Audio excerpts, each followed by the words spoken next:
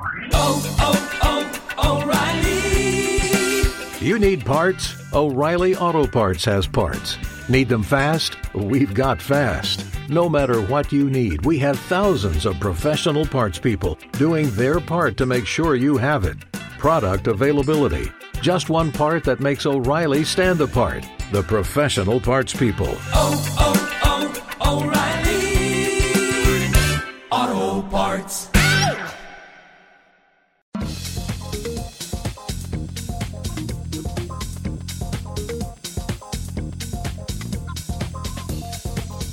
Hi there, it's Simon Hughes and Simon Mann here, the analyst inside cricket, and we're reflecting actually on what was a really busy weekend of sport, particularly because the Six Nations began, as well as there being various one-day internationals going on around the world as well. So cricket and rugby very much to the fore, as well as obviously football.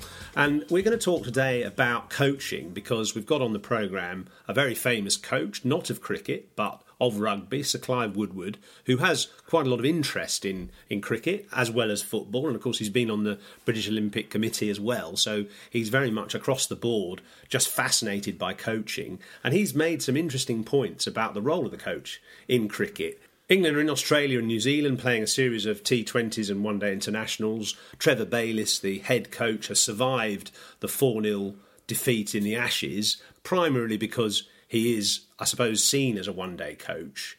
But you wonder, in a way, whether he has any power in Test cricket. And I think it just sort of brings about the whole debate about what the coach actually does in cricket at that top level. Well, one of the aspects of England's Ashes defeat was, at the end of it, you always have that analysis of what went wrong and who was responsible. And you end up going through, was it the captain's fault? Was it the coach's fault? Was it the selector's fault? Was it the director of cricket's fault? Was it the chief executive of the ECB's fault? What I'm saying is, you naturally, people tend to look for a scapegoat, don't they? In cricket, it's much harder to decide who that scapegoat is. In other sports, it's much easier, isn't it? Football, it's the manager. In rugby union, it's the coach, like Clive Woodward, for example. Stuart Lancaster, after the last Rugby World Cup, England did badly. They didn't qualify for the latter stages of the tournament. Stuart Lancaster off with his head at the end of the tournament. In cricket, it's much different to that. Yeah, and when I go back to my playing days, I was quite rude, actually, about the Middlesex coach, who I described as basically just carrying around a bag of balls and opening the sandwiches at tea, because they didn't really have much influence on the team or the game at all. They did a lot of throwdowns and, as I say, carried the bag of balls around, did a few fielding practices, and if you had a bad day in the field, they'd get you in for naughty boy nets the next day and hit the ball a little bit harder at you in the field for fielding practice and damage a few fingers. But they didn't actually have any real influence in strategy. And I suppose what we'll hear Woodward talk about is the fact that in rugby, the coach is the supremo. He directs the whole strategy and comes up with all the plans and all the different moves and so on, and actually even has an influence during the game as well, if he can. But that just doesn't happen in cricket. It has been tried, though, and we were both there when South Africa tried it. 1999 World Cup, India against South Africa at Hove, and there was Hansi Cronje with his earpiece on and Bob Woolmer talking to him while he was on the field, while India were batting. And what the ICC do, they said, no, not having that, take that earpiece off straight away, and then they brought in some legislation, they brought in a regulation to stop it happening. What is actually wrong with it?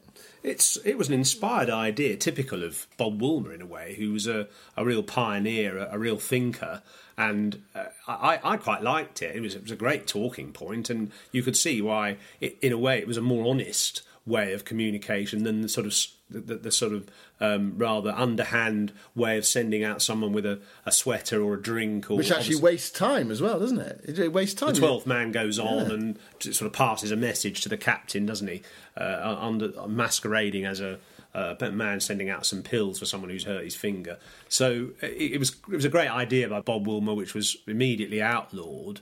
But I think what Clive Woodward is interested in is to see whether a coach can have more influence in cricket. He can't understand a cricket coach's lack of power. In football and rugby, certainly with me, the coach is all powerful. You are totally responsible. You pick the team. And I was always just fascinated by this coach captain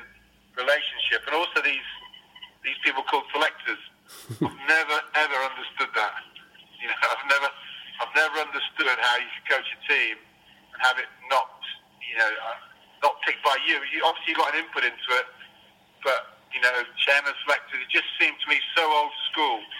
And I think if, as a coach, you'd go, yeah, of course I speak to the people about selection. That's up to me who I speak to. I don't want to inherit a selection committee. If you're going to coach a team, you've got to be totally responsible, so you are completely hireable and fireable. But the players have also got to know you're picking them. You're the person the coach is picking, and you know, and the kind of the importance that you put on the captain is I just think a little bit too much. The rugby teams do reflect their coaches. I think the current England rugby team reflects Eddie Jones in his detail, his passion, his aggression. Same with Joe Schmidt in Ireland. It does reflect the coach, and I think that's a great thing. Like most businesses, it will reflect the leader of the team. I don't think in cricket that happens. I can name every football manager. I can name every international rugby coach. For the life of me, I haven't a clue who coaches Australia.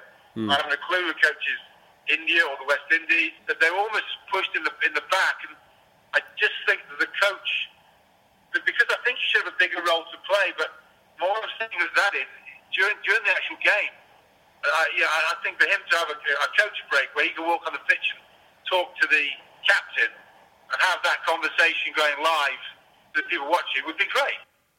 Well, that's Sir Clive Woodward. Lots of food for thought there. I mean, not saying that captain's power should be reduced. He's just saying fascinated by the setup where a captain has a lot more power than he does in any other sport. I mean, the captain does have power, of course, in rugby union, out on the field, making calls on the field, a lot of them pre-arranged, you know, from team meetings.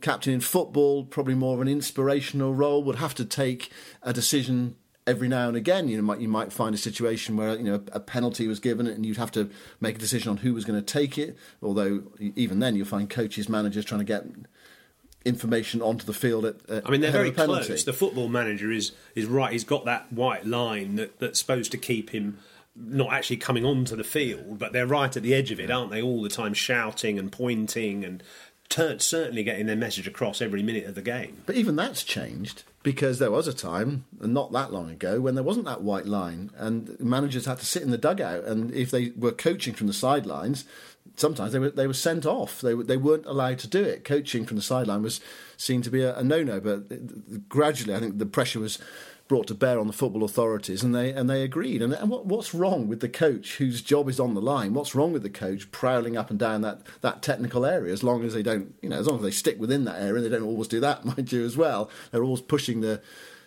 line a bit. But what's actually wrong with that? I don't actually see what's wrong with it. No, neither do I, except that some of them just push it too far and actually try and kick the ball in the end as well, don't they? But obviously cricket is different because it's a longer game, so the coach has less influence on the field in that sort of 2-hour slot between first ball bowled and the interval, and in which case the captain has to make more of those calls. I mean, Test cricket is definitely different from one-day cricket or T20 cricket, where there are strategies in place before a game that are very specific for, say, a T20 game: who will bowl over number 7, over number 9, over number 11, what batsman they'd ideally like out in the middle at the 14th over, say. So there's a lot more kind of pre-planning which the coach can have a big influence on in the T20 and even the ODIs. So in Test cricket, it sort of evolves, doesn't it? It kind of, you start with the plans, which the coach may have had a big input into, but that plan can soon get away from you if the play doesn't conform to what you expect. Well, there was a situation in Adelaide where England won the toss, they put Australia into bat and they bowled poorly. Then there was a weather break, and afterwards Jimmy Anderson said, well, we would have perhaps liked a bit more input from the coaches about how we bowled in those opening overs before the rain came, which seemed a strange thing to say, because you thought actually someone like Jimmy Anderson, Stuart Broad, very experienced bowlers, would have been able to work that out for themselves. But also the fact that they didn't feel they had that input from the coaches. And that's where, it seems to me, Clive Woodward was saying, coaches should be far more involved in the evolution of a cricket match. I think your point is a good one, actually, that if you think about it, something like T20, a T20 match, is far more akin to a game of football or a game of rugby, where you can really quite precisely, OK, there are things that do change in the game, quite precisely lay down the tactics. Here's an example where I think Clive Woodward's ideas could work. That last over in the World T20 final, Carlos Brathwaite, he's already hit Ben Stokes for a couple of sixes. Okay, Owen Morgan's a very cool customer out there on the field. He's got his plan, he's got his ideas. But I mean, even his heart would have been just thumping, though. Eden Gardens, big crowd. Whether the coach gets involved. You see things from on high in the way that, you see the rugby union coaches sitting up there in the stand watching everything. I know football coaches are prowling the touchline. Whether you do have a coach who can communicate, a la Bob Warmer and Hansi Kronig, can communicate something to the captain there or to the bowler, something that they've seen that perhaps the captain hasn't seen, or some advice, just discussion going on. Again, I don't see what's wrong with that, but that would seem to me be an example of where a coach could get involved with what's going on the field. Another reason I think that actually I agree with Clive Woodward that coaches perhaps should have more influence and more impact on even Test cricket is that there is less of a culture of rearing specialist captains now. You get the best player parachuted in as captain quite often, don't you? There's no real planning in terms of who's going to captain the side in 4 years' time, or even the captain having that much experience prior to captaining his country. Alistair Cook barely captained Essex. In fact, Michael Vaughan hadn't captained Yorkshire all that much, though obviously he was a natural leader. Joe Root hasn't captained Yorkshire that much either. So they haven't had much captaincy experience, whereas you go back to the 70s and 80s, players like Mike Brearley or Ray Illingworth had a lot more captaincy experience before they took over. So because of the lack of experience of the modern captain, that makes more sense for coaches who've got to pass all their badges and they've sort of studied the science of the game in a lot of detail, actually having more influence. And they're detached as well, so they can see clearer things than perhaps the captain can when he's stuck in the middle. I mean, often we find as commentators that we can see things from above which are obvious, which perhaps the captain can't see the wood for the trees stuck in the middle of it. Do you think captains would resent that, or do you think they would welcome it? If you said to someone like Owen Morgan, actually, you're going to wear an earpiece in the T20 series against Australia and New Zealand, and Trevor Bayliss, who's got this reputation of being a good white ball coach, is going to pass on information as and when he sees fit. Do you think someone like Owen Morgan would resent that, or do you think he would welcome it? Do you think someone like Mike Brearley would have welcomed that, or do you think he would have totally resented it? Well, one of Mike Brearley's great skills was getting advice from everyone else and then sifting it and deciding which pieces of advice were valuable or not. But I think it depends on the captain. I think probably Owen Morgan would take advice from Trevor Bayliss. It depends on the relationship between the captain and the coach, and it's not something that has happened in recent times because coaches have sort of sat back, and as Clive Wood says, they're rather anonymous, really, and they've almost deliberately played that hand, sat in the back, being kind of calming influences in the heat of battle. They've tried to soothe the dressing room and reassure them rather than coming up with any strong strategies. Peter Moore's tried to do that kind of role. He tried to be a bit more hands-on, a bit more proactive, and the players actually didn't like it too much. Why didn't they like it? What was it that irked them? That's a good question. I think some players did like it, but some didn't, and it was partly due, I think. There's a lot of ego involved, and Peter Moores hadn't played Test cricket, so he found it harder to get through to the likes of Kevin Peterson, who sort of slightly looked down his nose at him and said, well, what right have you got to tell me what to do? So it doesn't make it easy when a coach hasn't got that much Test experience or that much significant authority. You look at someone like Eddie Jones, he's got the authority of having won important tournament series matches when he's coached other countries, obviously Australia, so he's got that credibility, so people will listen to him. But some of the coaches who want to have a bit more impact in cricket haven't had the playing success, so they find their messages harder to get across. Then you look at some of the football coaches, Arsene Wenger, Jose Mourinho, Sir Alex Ferguson, although Geoffrey Boycott takes issue with this because he said, Sir Alex Ferguson played for Scotland, and well, actually, I had a look at that last summer. We discussed it on air, and actually, he did play for a Scotland representative team on some tour somewhere, but Sir Alex Ferguson was a solid sort of player, but he wasn't that good a player. But anyway, these are managers who weren't great players at all, not by any means, who have great authority. Pep Guardiola's a bit different because he was part of a very good Barcelona side. He's a very good player himself. that's a bit different. But great players don't make great managers, and you often see the great managers weren't great players. But I suppose they had to become great managers. They had to start somewhere, and they had to kind of somehow get their message across without having much authority that people were prepared to listen to. Yeah, but Peter Moores has been a success wherever he's gone, domestically, hasn't he? He helped Sussex, for example, win the county championship, which is a significant stepping stone, surely. Perhaps it brings to the head the issue, which is that when you coach a domestic team, it's a bit like a bunch of kids, in a way, in the politest sense, and you have got to pretty much tell them what to do. But when you get to international level, they sort of pretty much know their own game, and they don't want to be told how to do it. They want to... England, Owen Morgan's a big fan of what he calls taking the emotion out of the situation and just trying to make sure people are as calm as possible so that they aren't affected by the pressure. Also, as well, and let's face it, cricket, rugby and football, they're not comparable games, aren't they? Football is 11 against 11. Rugby is 15 against 15. Whereas cricket is 1 against 1 or 2 against 11 in any given situation. 2 batsmen against the fielding side, or just 1-on-1, the bowler against the batsman. It's a very different type of game. I think there's going to be a stage in the not too distant future when cricket coaches are going to have more power at international level for a couple of reasons. Firstly, you do get this constant change of captains, and you need a bit more continuity, captains having a rest or being sacked or whatever. And also the importance actually of selection, and this is the other area that Clive Woodward brings up. How can you coach a team which you haven't selected, or players that you haven't selected? Well, that's the whole point about responsibility, isn't it? How can you fire someone if you haven't picked the team? Yeah, and it's getting more and more easy now for a coach to be able to look around potential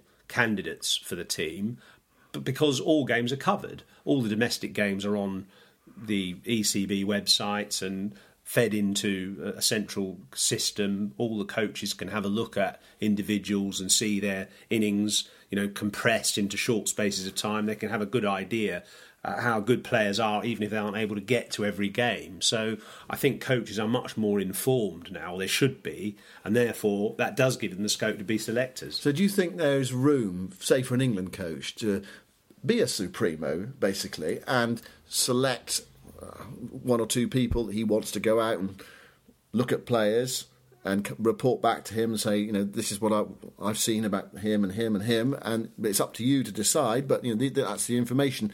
Take it from there. Or is cricket a very different game where actually, with rugby, you can go and watch a couple of games in a day or 3 games in a week, whereas cricket, you go along and watch somebody. I know there's all that video footage available now, but sometimes you want to see a batsman cope with the pressure of a situation as well. It's not just about just seeing chopped up highlights. You want to see about the pressure and the feel of a game.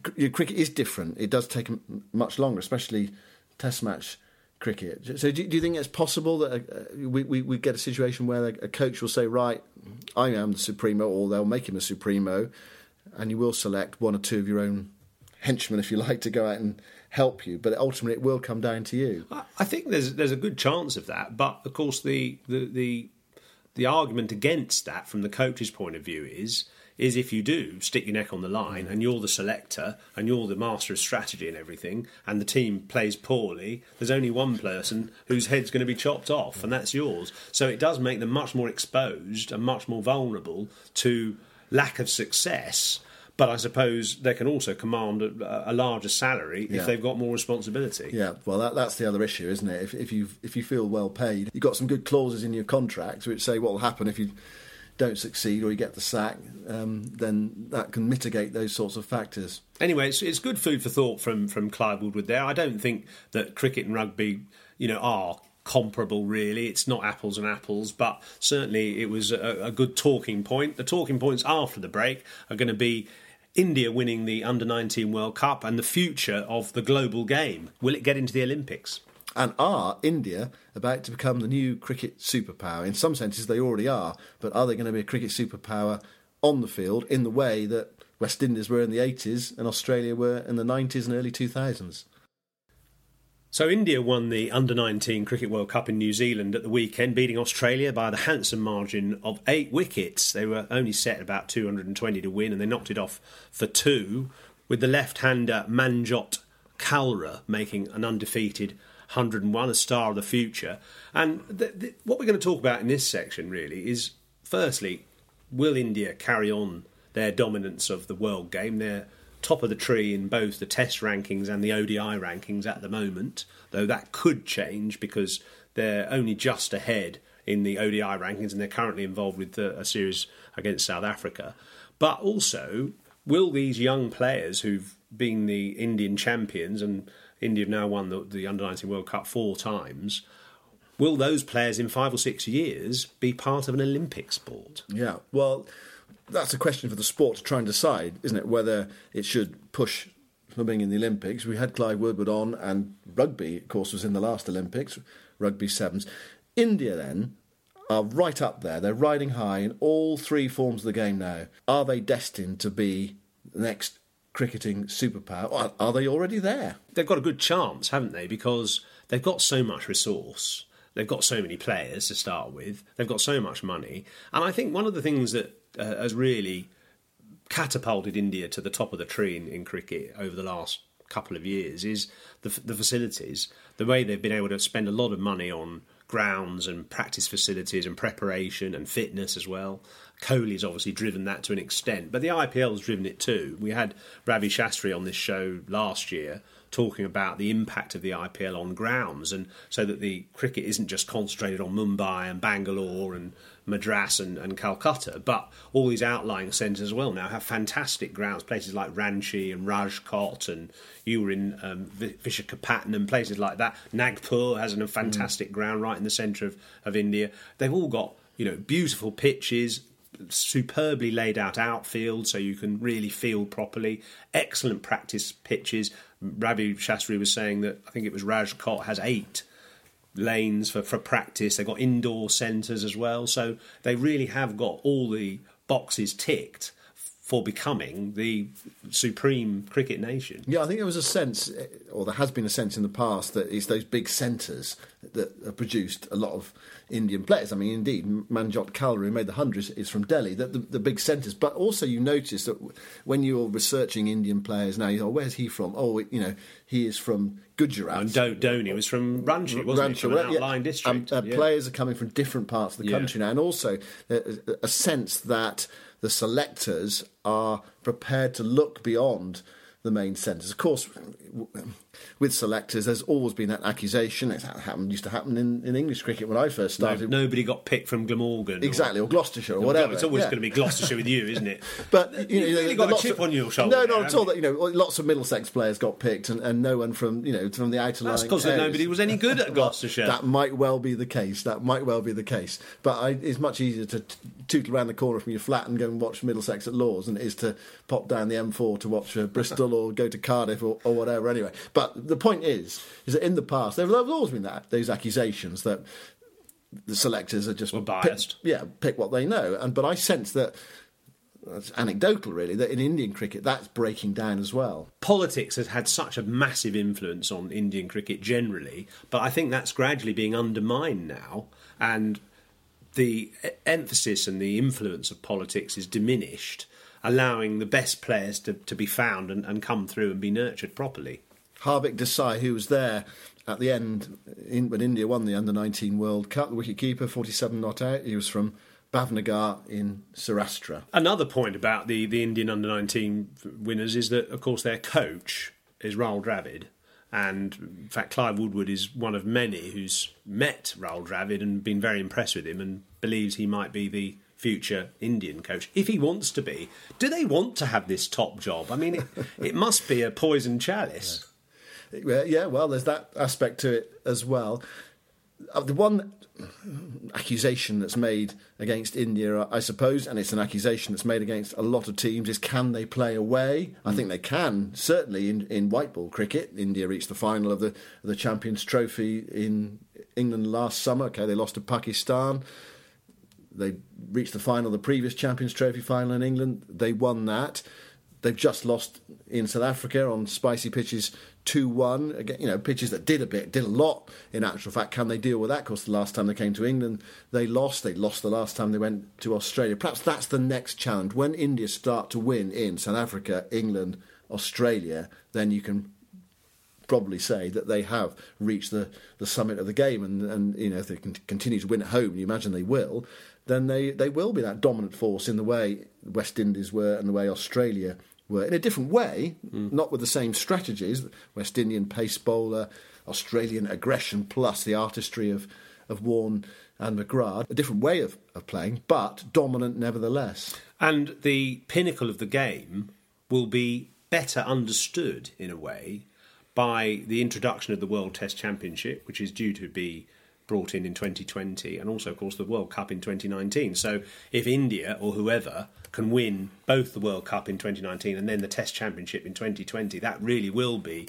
strong confirmation of the elite team in the world game. After that, I'm just wondering, in 4 years' time, if cricket could be an Olympic sport. Now, this is something that Clive Woodward is a very strong believer in. He's been on the British Olympic Committee and tried his best to get the cricket authorities to understand the importance of having the Olympic rings around your sport. He's emphasised how rugby has really benefited from that, and he's convinced that this is what cricket's next step should be.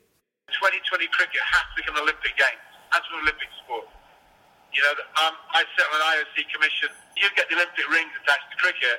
First of all, India will completely take off, and I think you'd be amazed how you can grow the game. But it's a bit like sevens. You're not going to do it through 15. You do it through sevens, do it through 2020 cricket, and I think rugby again got ahead of cricket and these other team sports by getting in Olympic sports. The women's game as well. To get the 2020 cricket going for men and women in the Olympics, that should be their real kind of goal. And the politics involved is huge in getting your sport into the Olympic game. It takes time, it takes money. But if I was anything to do with cricket, that would be top of my wish list. Sevens is no bigger than cricket. Your sport suddenly got the Olympic tags on it. Suddenly the Indians, the Chinese, the big population, they'll start playing cricket if it's an Olympic sport. There's no logical reason why you could have a 2020 type situation in the Olympic Games. And it'd be awesome. Gold medal at 2020. That's how you develop cricket. You can't sit back and keep relying on these 5-day test matches. So that's Sir Clive Woodward saying T20 must become an Olympic sport. Of course, cricket has been an Olympic sport in the past. The 2024 Olympics, which I suppose is the most realistic one for cricket to target, is in Paris. And it was ironic that the last time that cricket was in the Olympics was also in Paris in the year 1900. And I'll just read you what actually happened. The cricket tournament was supposed to be contested between 4 countries. Belgium and Holland withdrew, leaving a GB team that was actually Devon and Somerset Wanderers CC to fight it out with a French one largely made up of staff from the British Embassy in Paris. France, in quotes, set 185 to win in the second innings, were routed for 26, giving Britain victory and the gold medal. Great story. 118 years ago, cricket was in the Olympics. I suspect that if it does get into the Olympics next time, it will be very different from Devon and Somerset Wanderers against the British Embassy. But you can see the argument that Clive Woodward puts forward, and it's an exciting idea, I think, because not only will it really draw everyone's attention into the game, but it's also got the potential to bring in a lot of other countries. Obviously, China would be one. That would be huge. Wouldn't it? The Americans would be another.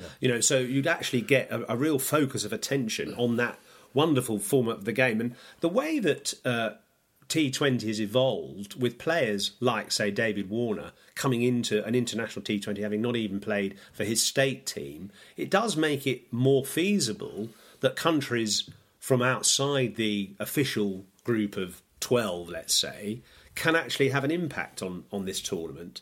There might be uncultured players, but in a way, T20, because of its nature, does allow the underdog or the less experienced teams or players a bit more chance.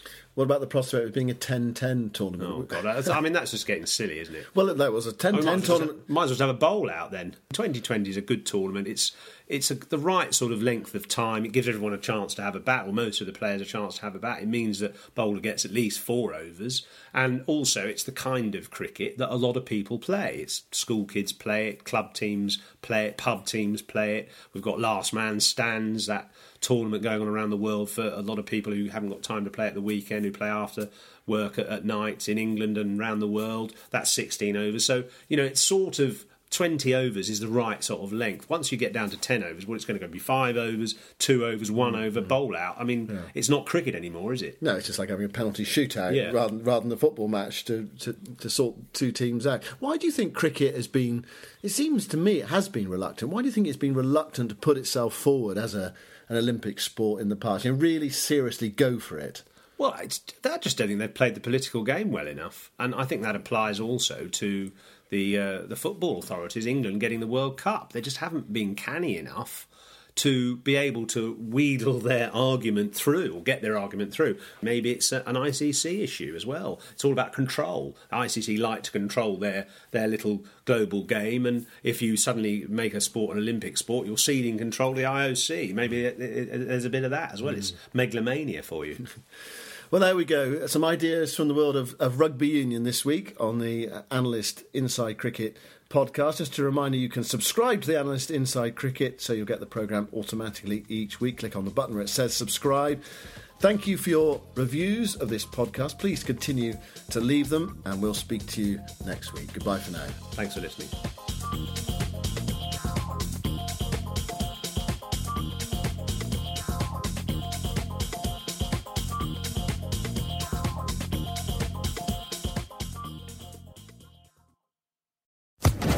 Social Podcast Network.